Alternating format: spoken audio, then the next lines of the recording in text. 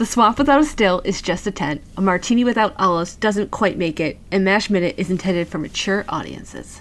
Welcome back, welcome back, welcome back.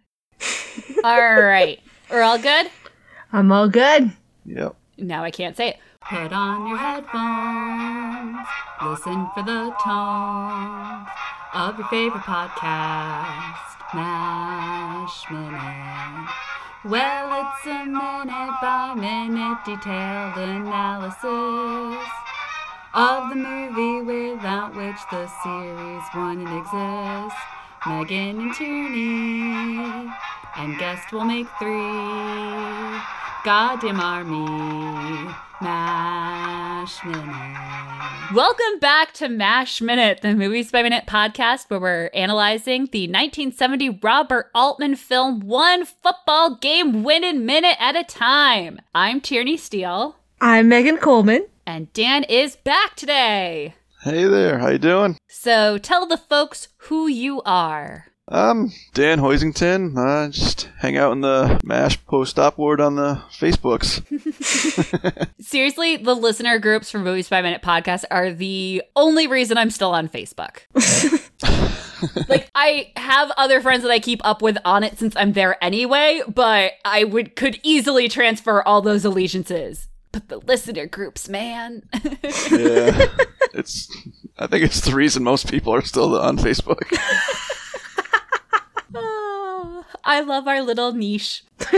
So today we've asked you to be on to talk with us about minute 111 of MASH, which begins with the evac team tackling the wrong MASH players, and it ends with the MASH team returning to camp triumphant. Woohoo! So this is a weirdly very busy minute. It's a very busy minute. For one that essentially has no dialogue. I mean, some words are spoken, but actually, like, 1, 2, 3, 4, 5, 6, 7, 8, 9, 10, 11, 12.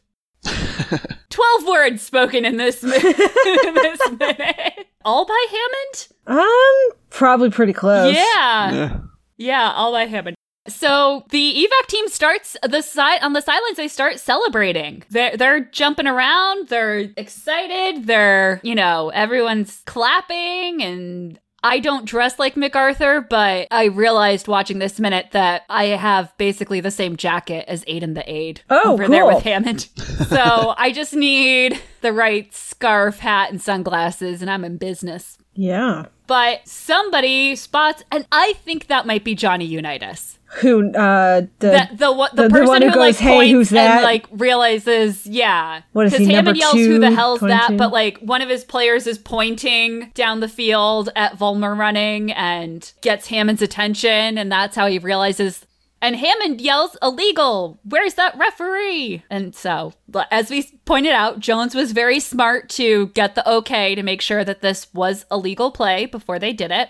Let's see. Number 24 tackles the only evac player anywhere near Vollmer to clear his way for a touchdown. Vollmer runs into the end zone and tackles 24 himself. And then there's a gunshot to just end the game, as one does. I don't think they normally do, but, Well, they don't have the buzzer. Now it would be the big buzzer, but I wasn't they even don't. thinking of that. I was just like, well, yeah, I mean, you got guns around. I guess that works. Here's what you got, but... Doesn't sound like blanks. It's supposed to be a starter gun. I don't know that that's what it... it does not look like it, but it's supposed I know, to. it looks so fake. It looks like so movie prop-ish. But I love it anyway. I love this little insert of the ref with the gun, though. Like, he almost falls out of frame, essentially. Yeah, he does, yeah. From the kickback. Hammond is still horrified and running around yelling. And can we just appreciate Vollmer with the ball up in the air? Like, he's covered in chalk, and it just... yeah. What a moment. I think it's important to soak in this moment with him before the end of this minute. So the field descends into chaos. Fights break out. Cheerleaders are fighting football players. Apparently. Yeah. Oh, they do show the final score. 325th 16, MASH 18. All right. And then one point, an evac cheerleader definitely like jumps onto a pile of MASH football players. Yes. And we see Hawkeye and Trapper basically manhandling Hammond, who's still yelling, and the whole Not thing. sure what's going on. They just want to get their money. Yeah, I'm assuming. They don't want him to leave. They want that payout now. Yes. And it cuts to a few evac players who have not joined in the craziness. They're sitting on the bench, smoking a joint. I mean, like, that's what's happening here, right? I'm not reading things into this. No, I assumed it was a joint. There's no other way to interpret this scene. I mean, I suppose it could be a cigarette, but I was going with they've checked out, so. And it's 1970, and all discourse that I've read on MASH has referred to this as pot, and sometimes analyzed why it's here and whose idea it was to be here, because not that people weren't smoking pot in 1952, 1953. Obviously, lots of people were. But a soldier having a joint is a very Vietnam thing. Yeah. And so this is a little tip of the hat to the filming era, or the era that this was filmed in. And one eagle-eyed fan of the show said that this is Johnny Unitas. So Johnny's smoking some pot. Nice. But that makes me question it, because everything I've learned about that man did not lead me to anticipate that. Well, you know how they make, like, the fake cigarettes for boobies? Like, it's not an actual cigarette, but it looks like, and it does the smoke like a cigarette? Do you think they could have just used that, but for him, if he wasn't... But would he want his public image, you know? Oh, like, that's true. It still looks like But he kind of laughs at the end, too. Like, he's kind of chuckling, like... Yeah. So, and also, this is a Robert Altman film set. It was probably real. Yeah, it was probably real. Yeah, I just didn't know if maybe Robert was trying to be nice to him or something and just, you know. I'm sure if he had asked for a fake one, they could have made a fake one, no biggie. Because I know there are a lot of actors who don't smoke, who obviously don't want to smoke cigarettes, but their character does, and so there's the fake ones. Yeah. But Robert Altman was, how shall I put this nicely, known for his embrace of the countercultural lifestyle marijuana usage. Yes, that's about right. He smoked a lot of pot and had no qualms about telling anyone who asked that he did that. And it was before it was legal anywhere. And he was still just like, I don't care. We round out this minute. I have a lot of feelings about this locker room scene. Do you want to... Are you okay with moving into the locker room? Or is there anything specific to point out on the field? Nothing specific. It's all just random chaos. Yeah. I mean, if anything pops to mind, obviously we can, but I didn't want to cut anyone off by moving too quickly into the MASH locker room. There's a close-up of Mulcahy popping a bottle of champagne. As he pours, Blake fans out their monetary winnings and holds them up in the air. And it kind of like zooms in a little bit on the money. And one thing I love that I did not notice until literally just this time watching it, Blake and Mulcahy have traded hats. Oh, yeah. I think that's probably why I didn't recognize it was Mulcahy at first, because I was like, who's this guy with the champagne? And it took me like a little bit to realize, oh no, that's Mulcahy. He looks different. Yeah. You know, we saw him sipping a beer earlier. They're celebrating. He understands. Yeah. Oh, yeah. He's good with this. But yeah, I was like, why is he wearing Blake's? And for a minute, I was like, is it Blake? I'm like, no. No, it's not Blake. It's definitely Mulcahy. And so then I was like, he's wearing Blake's hat. And then I looked over at Blake and I'm like, and he's wearing his hat. I love the shenanigans. What I don't love is this cut over to Volmer putting a Band-Aid on, sitting in front of his locker, ignored by everyone, not a part of the celebration, putting a Band-Aid on his finger. I guess you could say wrapping some tape on his finger to sound more like athletic, but he's putting a Band-Aid on. Yeah, it looks like a Band-Aid. He has a boo-boo. He has a boo-boo. From this football game. He's very intently trying to fix his boo-boo. Robert Altman had, and I mentioned this previously with one of our guests when we were seeing everyone getting injured, and he was talking about how this was the metaphor for war. Like, these are the only battlefield injuries that you see in MASH. And I wonder what it says that the person who runs the last play in who wins the game for them, they're fanning out. It's almost $50,000 when you exchange it to today's money. And he's just sitting in the corner. And he's kind of part of the reason they won. Very much so. Just saying. Yeah. So I feel like there's a little like film studies paper to be made there about Altman and war and athletic competition as war. And I'm running out of things because I never wrote any film studies papers. But you get where I'm going with this, though. It's symbolic. Yeah. The soldiers who fight for us are ignored. Maybe that's a stretch, well, maybe though that kind of works with Vietnam though, if you think about it, because a lot of those guys would come back, or women, and people, depending on where you fell on the divide, either probably thought they were horrible people, or maybe said thank you. But especially later in the war, it got so complicated that if you got a thank you, you were like, what? Wow, that was great. But it was almost like people just ignored it almost, I think. Because they also probably didn't want to deal with, offend somebody, or didn't know where to not say, and just were just like, yeah. Yeah, because you always hear, and there was some of the, vets coming home and being taunted and stuff, but I think you're right. I think it was mostly just an ignoring. Yeah. This weird, closed off, not talking about it. Right, because either people didn't want to offend somebody, or didn't want to be in an awkward situation, or just wanted to pretend that nothing was happening, right? Like, head in the sand. Vietnam's not a thing, right? It's not a show, right? It's fine. You were magically gone for a year. It's okay, right?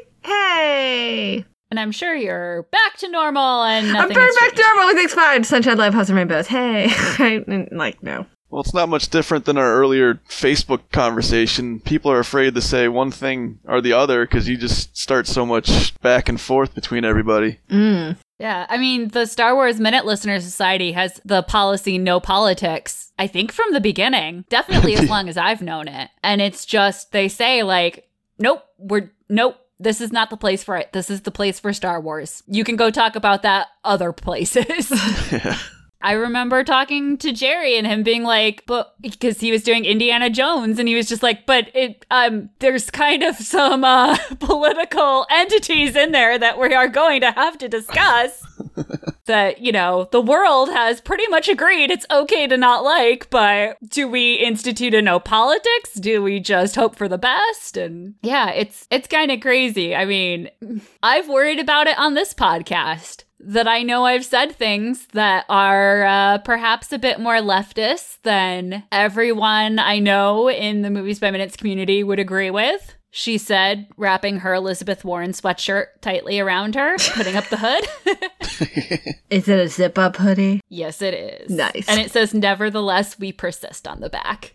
Oh, right. Nice. Yeah, I always forget that she's the one that kind of... That's right. She's the reason that exists. She is the reason that exists. She also is my senator. It doesn't actually say anything about the presidential campaign on it. So that doesn't, hopefully that ends up happening. But even if it doesn't, she's my senator. It's a nevertheless we persist sweatshirt. It's legit. Girl, I live in New Hampshire where it's let's elect a president all the time. So...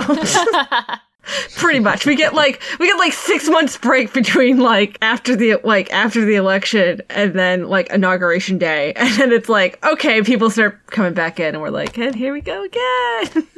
Well, now I don't want to say, but I feel I must. And on a very shallow note, the blue and teal color scheme that she is using is my favorite colors. So there you go. I'm very politically active, I swear. But yeah, you just never know what you're going to say. I mean, the fact that he included football players smoking pot, they're soldiers, but they're in football uniform. It's not like this is happening outside the OR or anything. No, and it was a huge controversial thing. We always talk about this movie as 1970 and during Vietnam, and it was obviously. But I think we don't realize how long ago 1970 was. I'm so sorry to everyone who was born before 1970. I'm not calling you old. I'm just saying that as a society, we were in such a different place in January 1970 than we were even a couple years later. Yeah, that's true. And MASH gets a lot of credit for kind of kicking that off. So yesterday, I didn't look to see if this is a Monday episode. Last minute. It was yesterday. Dan, I asked you if you had seen this movie before, and you were like, well, I saw some of the TV show, but not the movie. So my question then would be, what did you think of the movie? I mean, I'm used to today's movies, so I did find it a little bit slow, but I actually enjoyed it. There was a lot of good humor that still, I'm not sure I would say it held up, but, you know, you could still find the humor in it. That's very diplomatically put. No, it's fair. There are some things that are just like standard jokes that still work. And then there's stuff that's rooted in things we don't find funny anymore. So it's hard to like really enjoy it, even when it's good.